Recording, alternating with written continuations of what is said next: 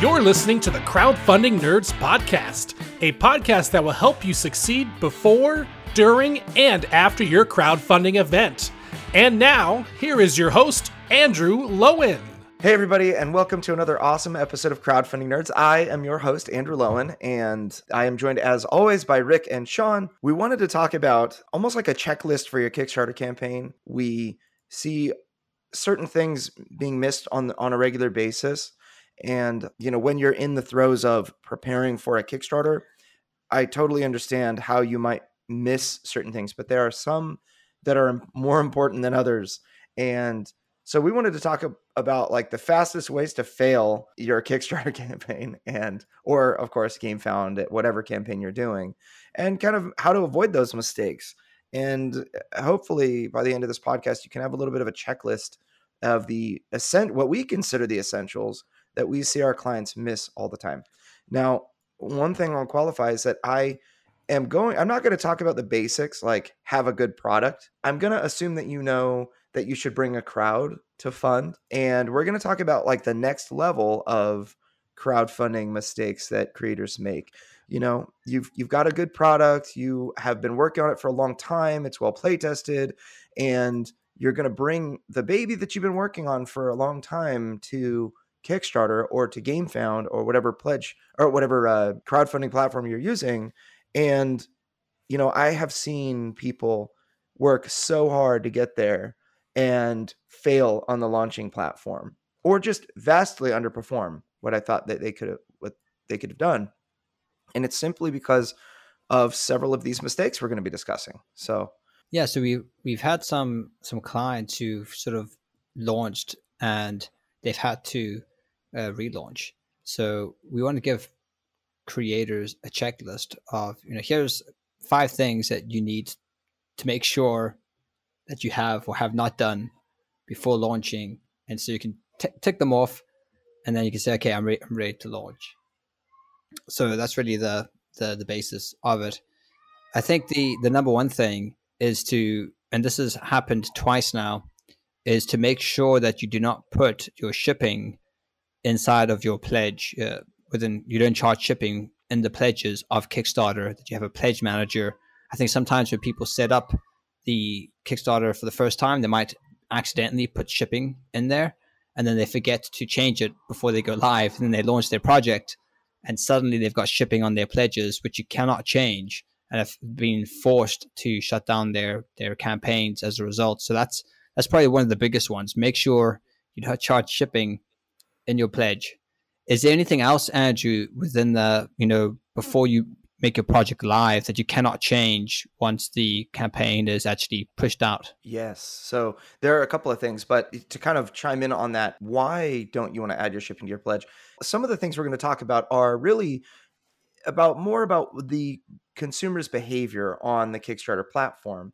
And so if your game is $49, but you also are charging $15 for shipping, then they are going to see $63 or $64 to make that pledge. A $63 bite out of their disposable income for that month is a lot bigger of a chunk than $49, especially when you talk about the mindset of a consumer buying a $49 product versus a $64 product. In fact, I just had this conversation today with one of our clients where they actually had an edition of their game that they really wanted to hit $49 for their pledge level, and they wanted to hit they have a deluxe edition of their game, and they're doing things right. They weren't putting their shipping into their pledge level, but really it's so much about the offer, right? Like the offer is you get my product for this amount is what the consumer sees, $49, right? But if you add $15 of shipping into your pledge level, then it's $64. So the consumer does the value calculation at $64.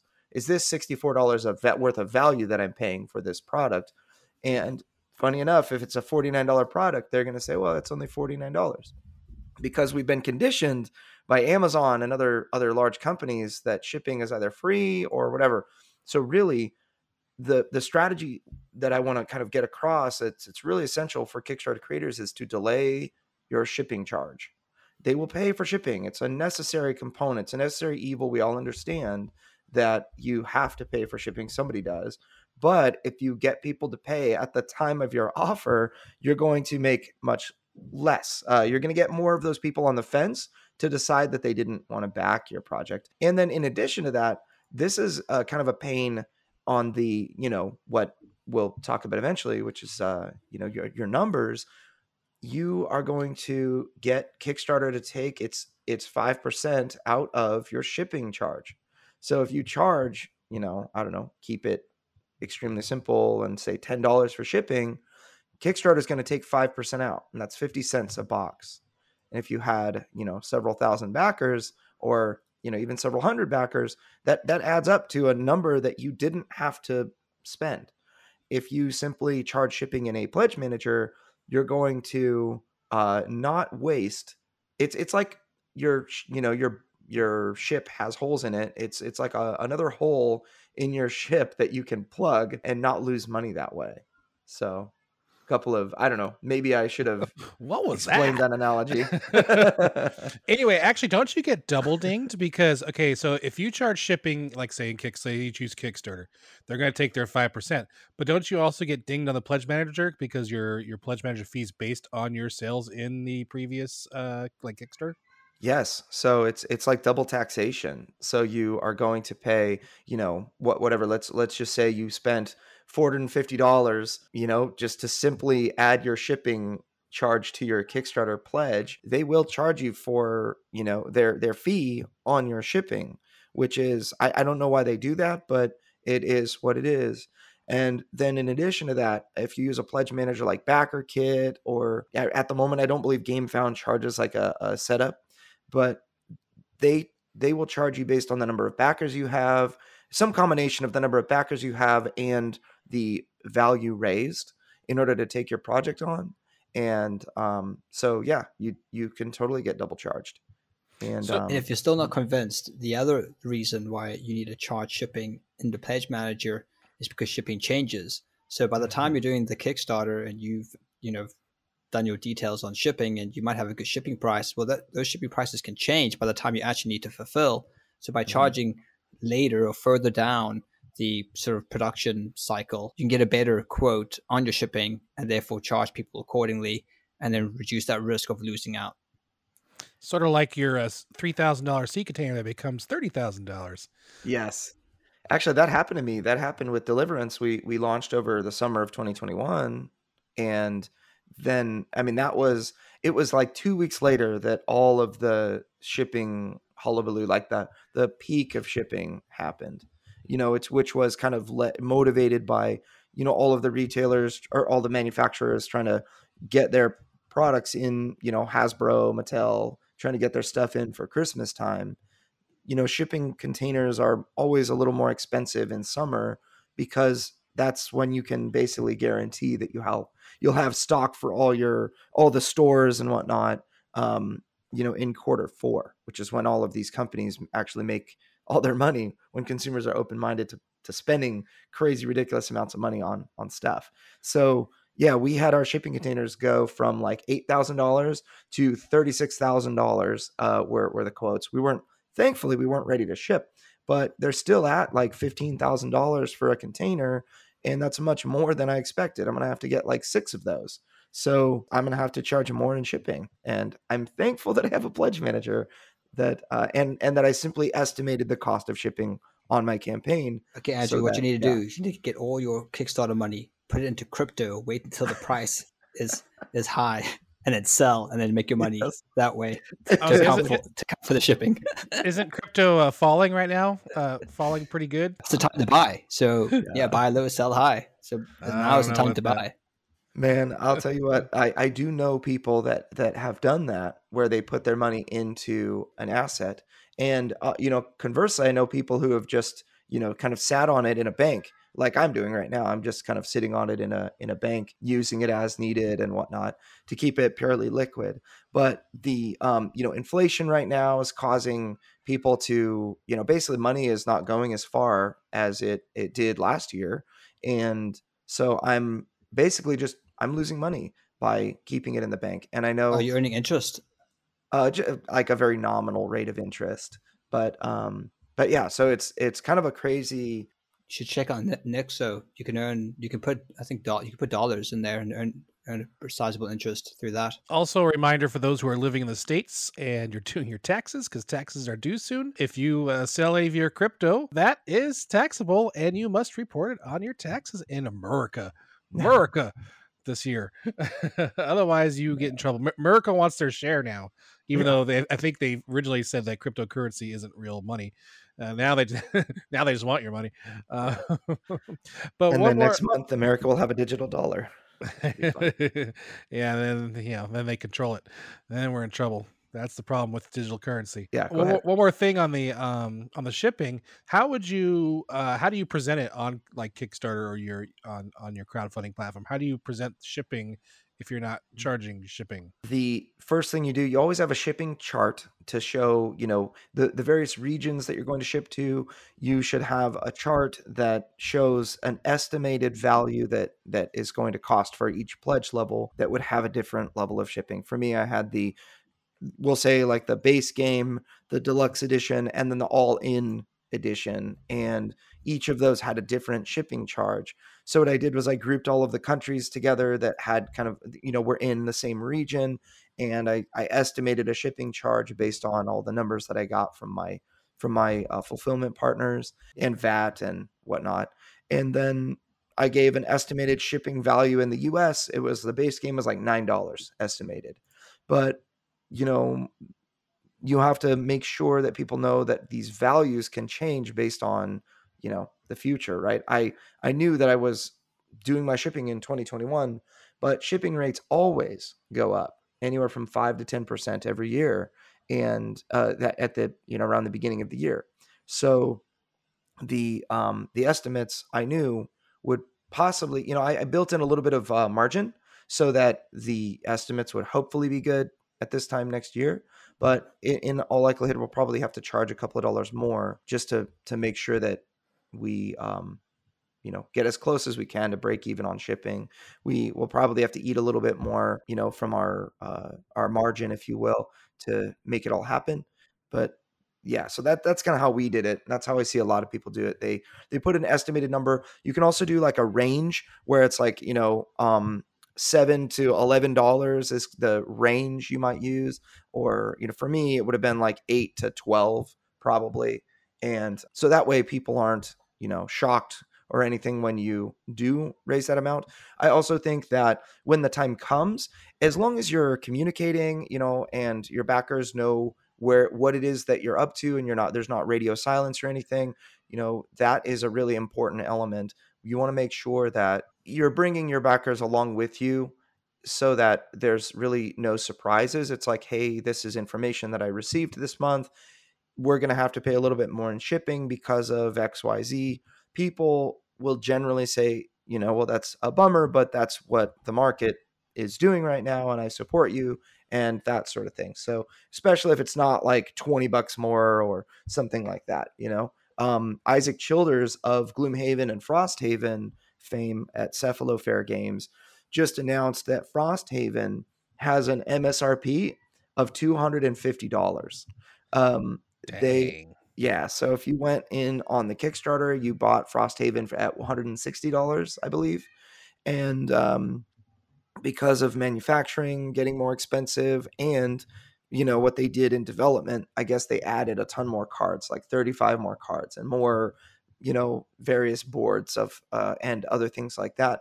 They increased the component quantity of Frosthaven during development, and also manufacturing went up. So the MSRP went from $160 to $250. So retailers bought the game for $100, and they were, I actually had retail partners that were talking to me about Frosthaven. They said, Frosthaven, they're offering terrible margins right now. It's like $100 or something per game for a retailer, but only $160 for a Kickstarter backer. They want 50% margins. Well, they got much better than 50% margin if they ended up backing. But that price point's going to really that's going to alienate a lot of people who played board games, because you have your you have like your casual players, and then you have sort of like your mid-grade players, and then like I could see like true fans who are really into board games would get this, or collectors, but I'm not seeing like your middle or lower tier players getting this because it's just priced them out. Well, the thing is with Frosthaven, it's you looking at Gloomhaven. Frosthaven's really just an extension of Gloomhaven because Gloomhaven got very popular and it was already a very expensive game. It was a very big game. It's I think Frosthaven's going to be fine because the people that really want to buy Frosthaven, there is no price that will push them away. I think that the $1,000. experience, dude. I mean, Kingdom Death Monster players are just, or Magic players. It's like $1,000. What? That's like super inexpensive compared to what I'm going to spend. I find that true hardcore gamers are the ones attracted to Frosthaven, and they expect to buy Frosthaven and be satisfied for like 12 straight months. That's a lot of those people are.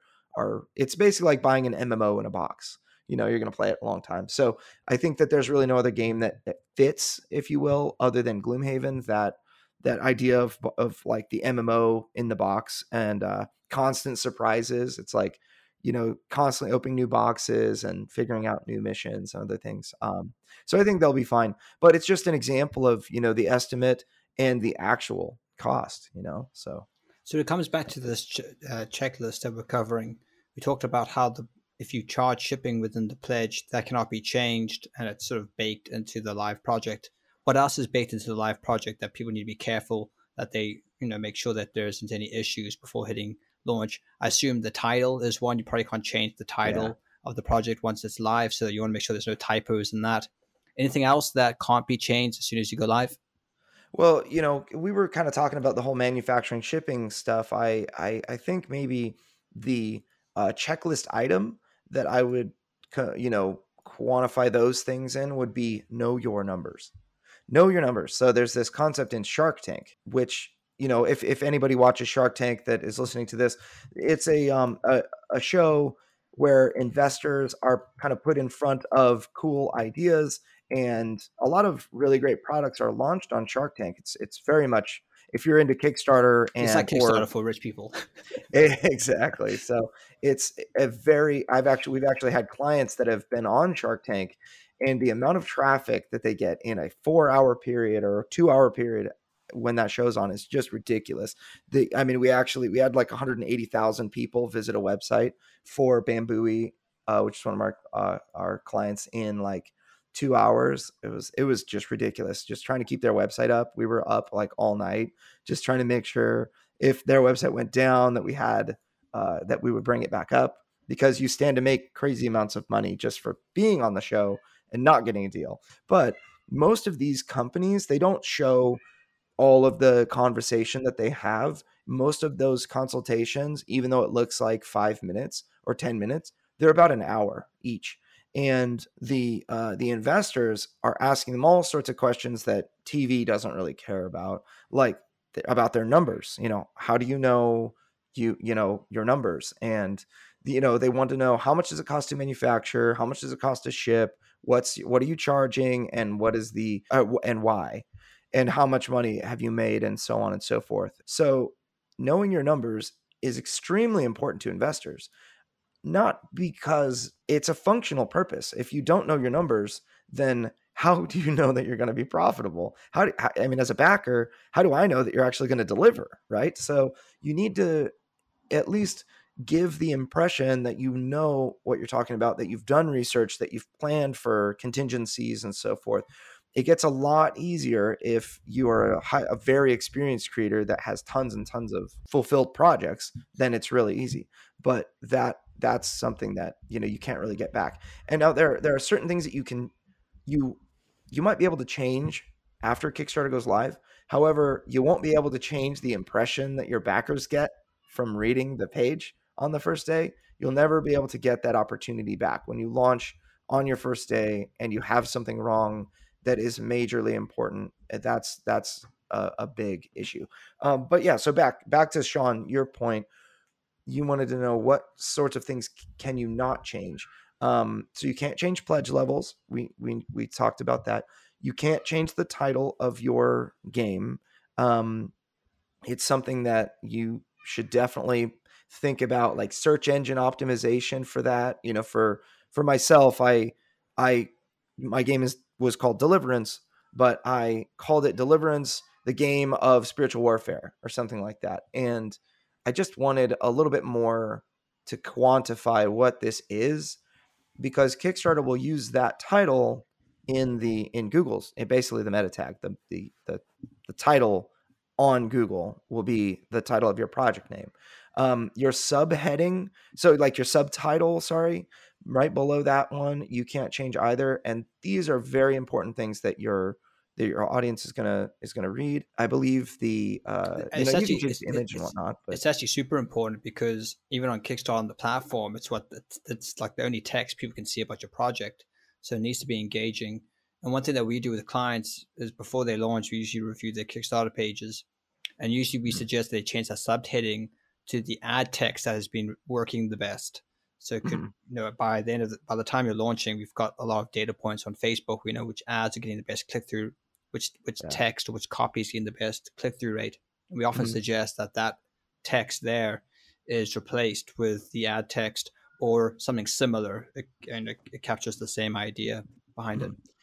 Actually, now that I think about it, I think you can change your project's title, but you can't change the URL. So the title, when you like launch your page, the URL is like cemented, and that can't be. It's dynamically generated from your title. So it's really when you launch your like notify me on launch page, the Kickstarter landing page, that is when your URL cannot be changed. Yeah, speaking of using Facebook ads, I shared this earlier with the guys on our Slack channel, and there was a Facebook ad that I saw, and I was laughing so hard because I don't know if they were just so smart they decided to try this and it worked, or they just but like their tagline was it was a Facebook ad, and there's a picture of like these little characters, and it says, and on the picture it says, "We made this game to pay for student loan. Please try our game." But the funniest thing was the bottom was the tagline, which is on the description of the ad, and it says, "Ain't the best, but worth a try." That's awesome. And it was for a game. I was just laughing so hard.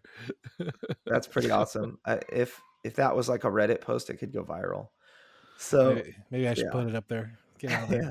So a couple of other really important things: your funding goal. Again, about knowing your numbers. What is the essential amount that you need to raise? You cannot change that when you go live. And something that I kind of messed up, which was our project deadline, you cannot change that either when you go live. And there's like a setting in there that you can either go for a certain number of days, or you can end at like a very specific time.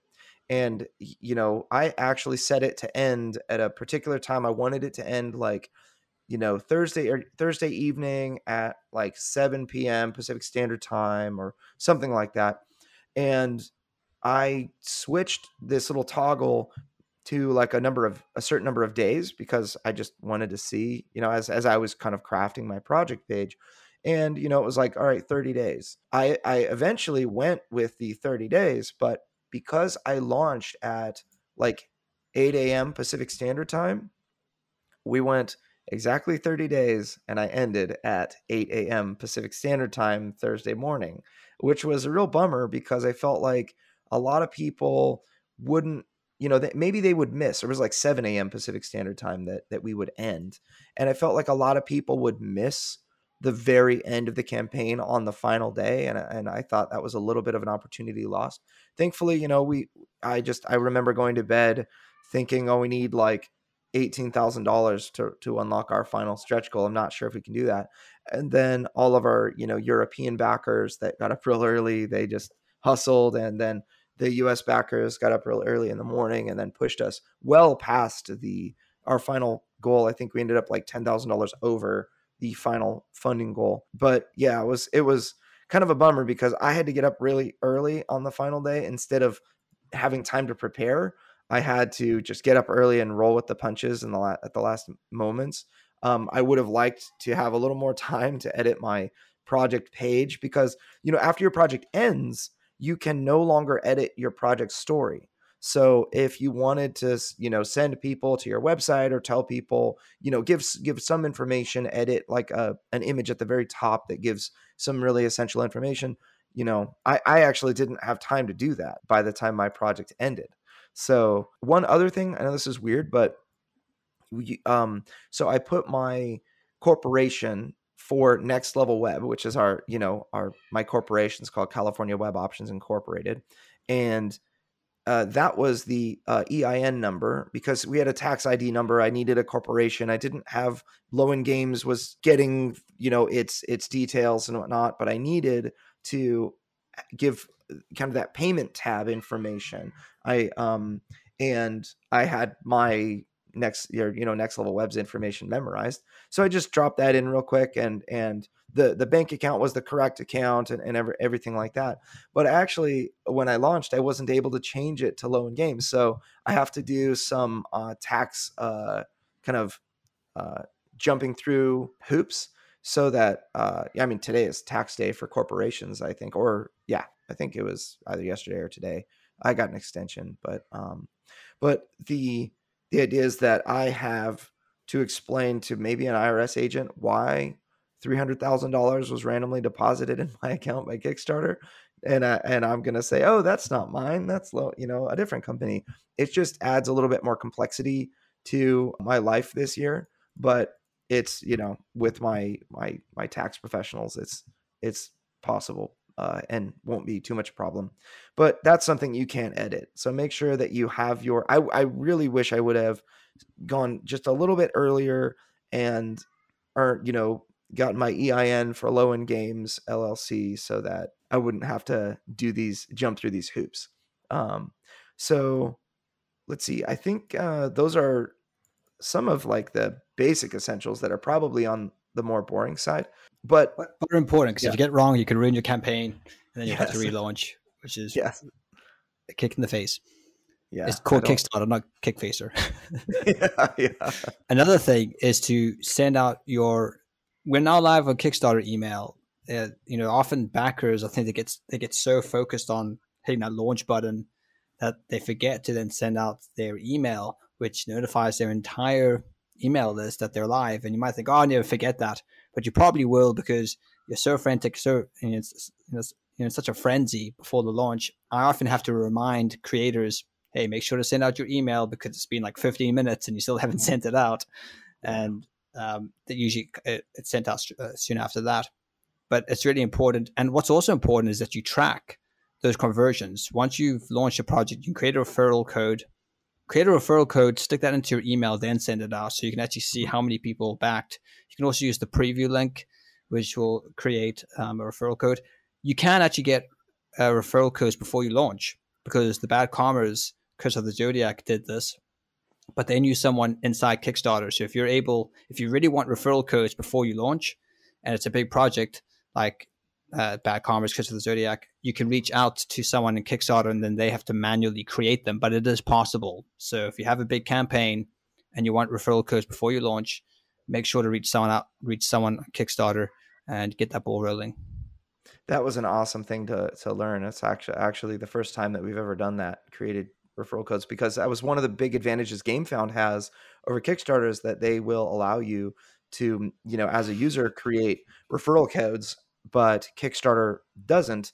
And they just have to manually do that. I'm sure that that's going to be a thing that Kickstarter does eventually, but there are so many things that they want to do that, the programmers are backed up with a million tasks. So they have to prioritize. So don't know why they're prioritizing blockchain, but, well, I guess that's a discussion for another time. So, all right. So yeah, there, as I kind of mentioned before, there are things that you can change after you hit the launch notification, or hit the launch button, but you only get one. You don't get a second chance at a first impression, as the saying goes. So one of the things is, the I guess the speed with which you fund is based on how you mobilize your crowd and how quickly you mobilize your crowd. So one time, we always try to get people to fund on the first day, because if you do that, then everybody else that sees you is going to see a funded campaign, and we've talked about this in previous podcasts, but the Kickstarter consumer, they have this, kind of a mental checklist that they go through. Number one, is this project funded? If it is, then it's a winner and I should investigate further. If it's not, maybe I'll wait till it's funded, or, follow, because it's that it's not going to knock down a bunch of stretch goals and that kind of thing. So that, on your launch day, that's, really your first 48 hours and your last 48 hours. That's when you're going to find most people are going to discover you, right? So the launch notifications, like as you mentioned, Sean, the welcome email, you absolutely want to queue up those launch notifications right away and be prepared to send them out early. Finish the email and just have it ready so that you can hit the send button on your email. This same rings true for your Facebook group, for your Discord, even for your ads, your Facebook ads or whatever you're going to run. You should have all of that kind of prepared and ready to go, so that all you need is to punch in the right referral codes and you can send that information out. I think that that's very important because, we've had cases where creators that are really great creators that have had multiple projects successful, they have launched their project and, just because I feel like it's not funding that fast, I'm like, what's going on? And I ask them, like, have you sent your email out? And they're like, oh yeah, I haven't done that. It's like, well, that's like so important. What did we work the last 3 months for? To acquire a giant email list and a Facebook group and whatnot. And none of those people know. So yeah, one of the things is that a lot of the people or potential clients or people who want to be our clients do is they start without doing these things, and then they come to us after the first couple days of launch, first week of launch, like, I'm not getting the traffic and the sales I want. I need you to fix it. And by then it's sort of like a little too late. Yeah, it's never fun to deliver bad news, but I'll say that, which are bad news that we often have to deliver, is that your project is not going to succeed in the manner that they originally envisioned it, and they'll have to cancel and relaunch. But you can do this in a very smart way. I think we talked about how to cancel and relaunch in a previous podcast, I forget, but basically the short version is that, everybody is watching you, all of your backers and the people who are following. And, even after the project, there'll be others that ask about it and want information. They're going to be looking at what it is that you do. And it's really an opportunity to show your quality. So if something doesn't go right, as we mentioned earlier, we had a client that canceled we've actually had 2 clients that canceled their project in the last month. One of them because like the war in Ukraine basically caused, there were a lot of people that felt like the game, I guess, was too close to the war, and they just needed to cancel because of anyway, I don't want to get like too into it, but they canceled. They made a choice to cancel, and then the other person kind of messed up logistically on their Kickstarter's pledge tiers and had to cancel and then relaunch. The way that you do that, it should be with explanations so that your backers and your prospective backers kind of understand why you're making the choices that you are. There's one company that I can think of that did this when I was just kind of following along. I believe the game is called Bloodstone, and the company was Skybound Games. So James Hudson had this really cool game. It's like an arena combat game, and it funded on the first day, but it didn't really fund as much as they expected. There's the arbitrary, for companies like this, the arbitrary funding goal, which they know they're going to smash through in like the first 10 minutes of the campaign. And then the real funding goal, which might be like over $1 million. And this campaign was not reaching, the amount that they felt that they needed in order to unlock all of those cool miniatures and everything like that. And so they canceled the campaign, even though it was funded, very well funded. It's like well over $200,000 funded. And they explained why. They went through and kind of explained, hey, the project is, we had all these ideas. We felt like we didn't properly communicate the awesomeness of this project to our backers. We're going to relaunch in the future after kind of reevaluating, where we went wrong and what we could do better. And their backers, while annoyed that they canceled, understood and I'm sure, absolutely sure, will be with them when they relaunch, and they'll be even more excited. And the story is one that a backer can tell a prospective backer instead, which is excellent for communication and all of that. And also, one of the great things about it is that they're not being charged until after it goes through anyway. So it's like, there's no like refunds or, purchases and refunds. There's no, that's a, that could be a really morale killer when you have to refund everything and then also pay fees on top of that for refunding. So, and then of course, on the buyer side where they pay for something and then they have to like wait to get it back. And so that's one of the things I like is that it doesn't take the money till the end. So of course, if you do have to cancel, then there's no financial. Right. There's no logistical headache to get everybody their money back. Yeah. So now there's one other thing that I really thought would be worthwhile to talk about, which is kind of goes back to the consumer behavior on Kickstarter. It's definitely a checklist item. In fact, it's one of the things that we most commonly will talk to our clients about before they launch to try to make sure that they don't make this mistake. Is when you design your Kickstarter page, you should be familiar with the behavior of Kickstarter users or GameFound users. And we use Kickstarter a lot because GameFound users are generally also Kickstarter users, and the people that navigate on GameFound are going to have similar patterns to people that navigate on Kickstarter. So the question that we want to answer is, how do you organize your Kickstarter pages? It's, without getting really into detail, I believe we did talk about this in a past podcast about how you would lay out your Kickstarter page, but it needs to be laid out clearly. And I think that, just large titles above every major section that you don't want to say components, you might say something a little bit more entertaining and engaging than that would give them a reason to look into that little section, because just like people on websites will look and kind of scan the page instead of reading everything that you wrote, they're going to look for headlines and decide, does that headline indicate a section that I have interest in? And if the answer is no, they're going to skip the whole section and then go to the next headline and look at that one. So you want your headlines to be large and grab the attention of your Kickstarter backers. And then you want to make sure you organize your Kickstarter page so that it has the thing that they care about first at the top, the thing they care about next right after that, and so on and so forth. I think another thing when it comes to the layout is to ensure that the text is readable on mobile devices. So a lot of times people put text within images and they look great on desktop, but as soon as you get them on a mobile device, they're far too small and you can't read it. So that's another thing to do in the checklist. Always check your Kickstarter page on a mobile device before you launch. Make sure that it's clear, people can read it and understand it. Yeah, you're going to have people going to your Kickstarter page on a mobile device far more often than they go on a desktop or laptop or iPad. That is something that even applies to images by themselves without text.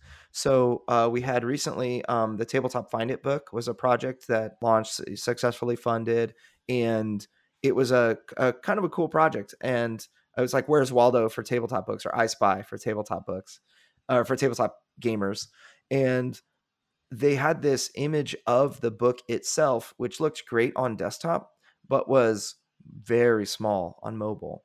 And what I told them to do is just make sure that the image is, full width of your Kickstarter story, which is like 680 pixels wide, right? And that made it massive on mobile. Like the image of the book was filled up like an entire screen on a cell phone, which is quite large, right?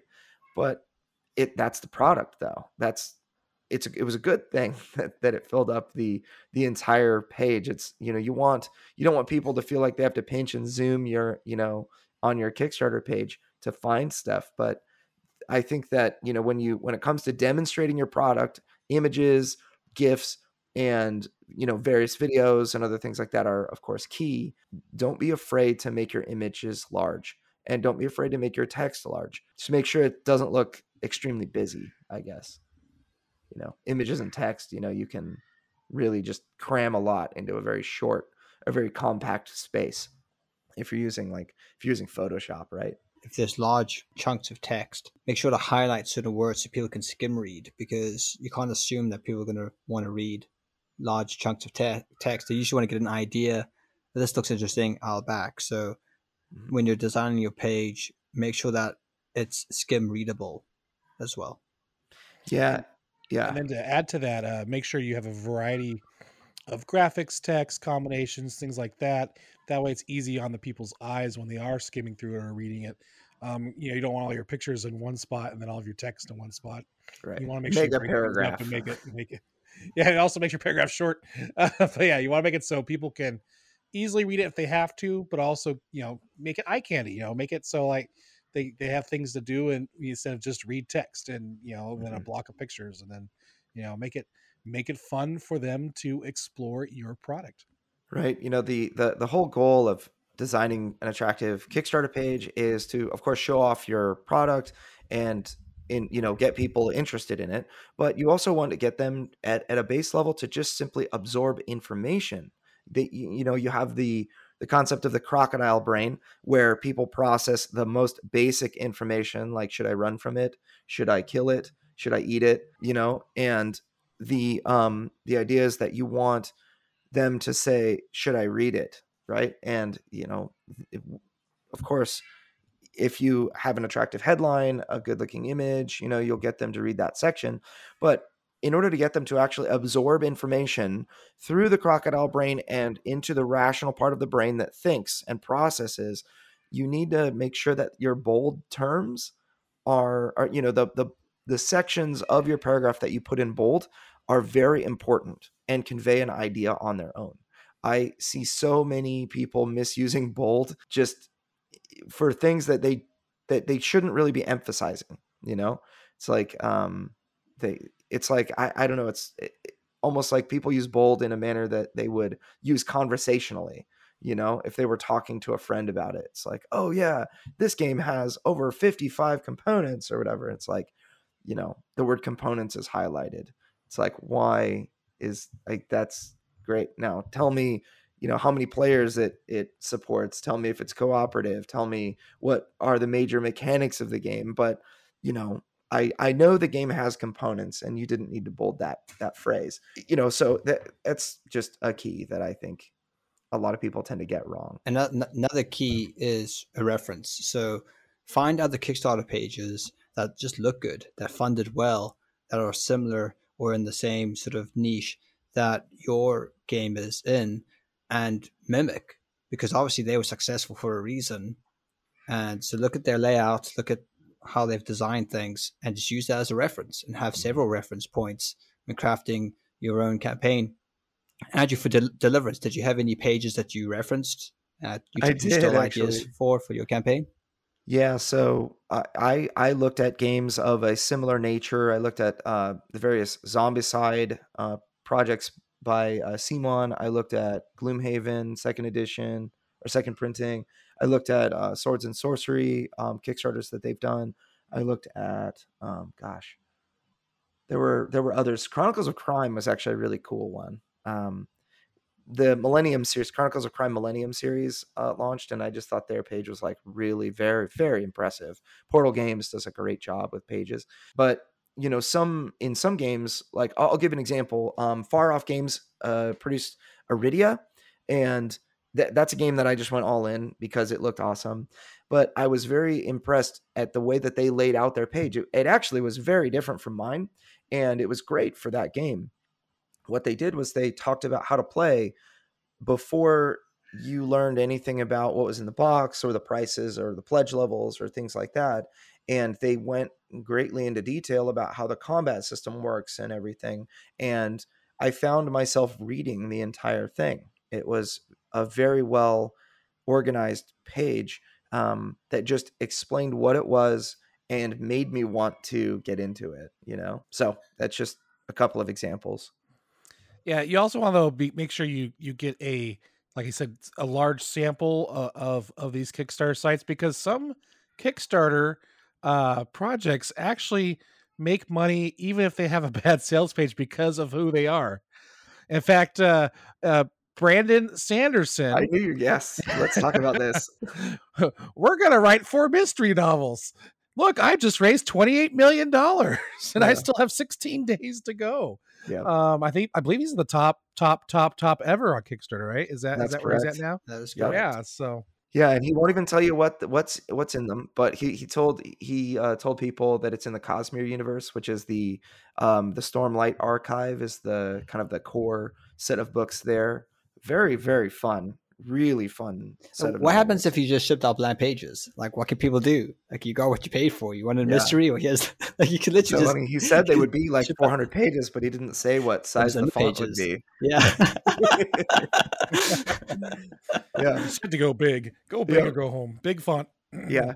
Actually that it kind of in a way really bends some of Kickstarter's rules, because they need you to have they need to be able to demonstrate your product and that kind of thing. And it was basically just text on a page. It was like a GoFundMe campaign, and it had a video, but it was quite bare. It's like when, in SEO marketing, when people say, oh, well, I want to do it like Amazon.com does it for my small business or whatever. It's like, no, you should not mimic Amazon.com, because they do it terribly. They just have, they make $500 billion a year. So they get kind of some special, we'll say special privileges with Google, Now, one of the things though that I really like that he does that I haven't really seen yet in, at least I haven't seen yet in other Kickstarter campaigns, is he's got swag boxes. Wouldn't that be cool? To invest in a game, like let's say you buy a game for like $100 something, and then like every quarter while you're waiting for the game, you get something really cool sent to you. I mean, that's probably a logistics mailing nightmare, but I thought that's pretty cool. He's offering swag boxes. Yeah, I think it's a very fun campaign. It's really well run, and I think beyond all else, it shows the power of of just commanding your own audience. I think that people will look at this Brandon Sanderson campaign and say, "Oh, well, that's just massive. I could never do that." Right? It is the number one most funded project on Kickstarter, and yeah, you could not do that today. But it doesn't mean that you can't take valuable lessons from that campaign and improve your future outlook. I think that it's a big mistake to just discount what it is that people, or that Brandon Sanderson has done, and just say that, oh, that doesn't apply to me, he made too much money. It's like, well, there's a reason that he made money, and that basically comes down to the very, very basics, the things that we always preach, like have a great product. He has an excellent product. And he's had many years of excellent products. And what he's done during that time is he has developed an audience, a hardcore fan base that he can talk to via his email marketing, his Facebook groups. He has won the right to communicate with his audience across many, many sources. And many times you have like an author, like, for example, J.K. Rowling, who created Harry Potter. The only place that she can talk is on Twitter, and she gets herself in trouble a lot. She does not have a hardcore fan base. Like, she could not do the same thing. If she brought a Harry Potter book to Kickstarter, it would, I'm sure it would do very well, but she just does not have the email list that Brandon Sanderson has. One other thing I wanted to mention is the risks and rewards section, because this is different for new creators or veterans. You need to have something in your risks and rewards section, because when, if you're a new creator, it's even more important. If you're a veteran that has delivered multiple projects, you can say, this is my 7th project. We've got this, right? And then you can talk about, there are delays that could come up in manufacturing or in shipping and blah, blah, right? But if you're a new creator, you have to kind of make a case that you're prepared to do this, to me. So don't discount that risks and rewards section, because if I'm really interested in your project, I think the pledge levels are okay. I look, first thing I do is I'm going to look at, the project to see if I like it. I scroll to the gifts to see if the gameplay looks fun. I make sure the pledge levels are decent and not, are within my price range, right? And, for what I feel the value is. And then I'm going to go to your shipping chart, and then I'm going to go to your risks and rewards section. And if it's like, I've never done this before, but I don't foresee any problems or any delays. It's like, I don't know that this person can actually deliver this, so just keep that in mind as well as like a final checklist point. Risk, you pay and get nothing. Reward, you might get my game. And that's all the time we have for this week's episode of Crowdfunding Nerds. So if you want to fail, don't listen to our podcast. But if you don't want to not fail, is that double negative? Listen to our podcast. We're on every single major podcast carrier. Just find it on Apple, Google, etc., etc. Like us if you can. Put us 5 stars if you can. Give us a nice comment if you can. And also visit our crazy, crazy cool community on Facebook. The Crowdfunding Nerds community. Is that what we're calling it these days? That's right. Crowdfunding Nerds community. If you don't want to not fail, then join us there. Yeah, and you'll find some really weird questions and good stuff too. Like I think Andrew asked a really weird question just earlier today. What did you post on there earlier today? Oh, we talked about early birds and how they're stupid and terrible, and you should never do them. There you go. So if you want to know about early birds, arguing with me, and we're having fun. Early bird does not catch the worm. The early bird gets tired easily. Just a warning: not all the advice that you get there is authorized by us. Sometimes people are smarter than us, and they let us know, and it's like, oh, that's a great idea.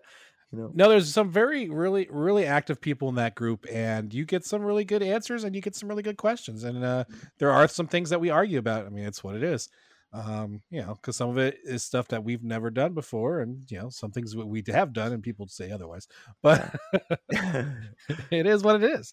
So head over there if you can at Facebook, Crowdfunding Nerds Community. And we will see you all next week, and stay nerdy.